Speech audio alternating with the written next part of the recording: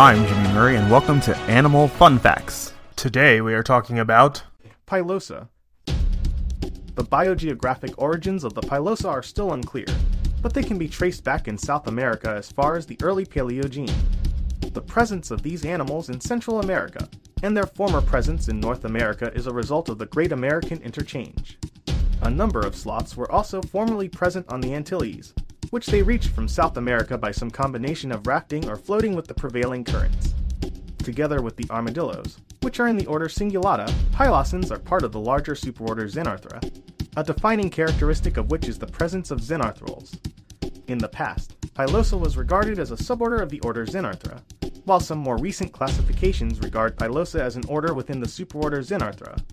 Earlier still, both armadillos and pilosans were classified together with pangolins in the aardvark as the order Edentata.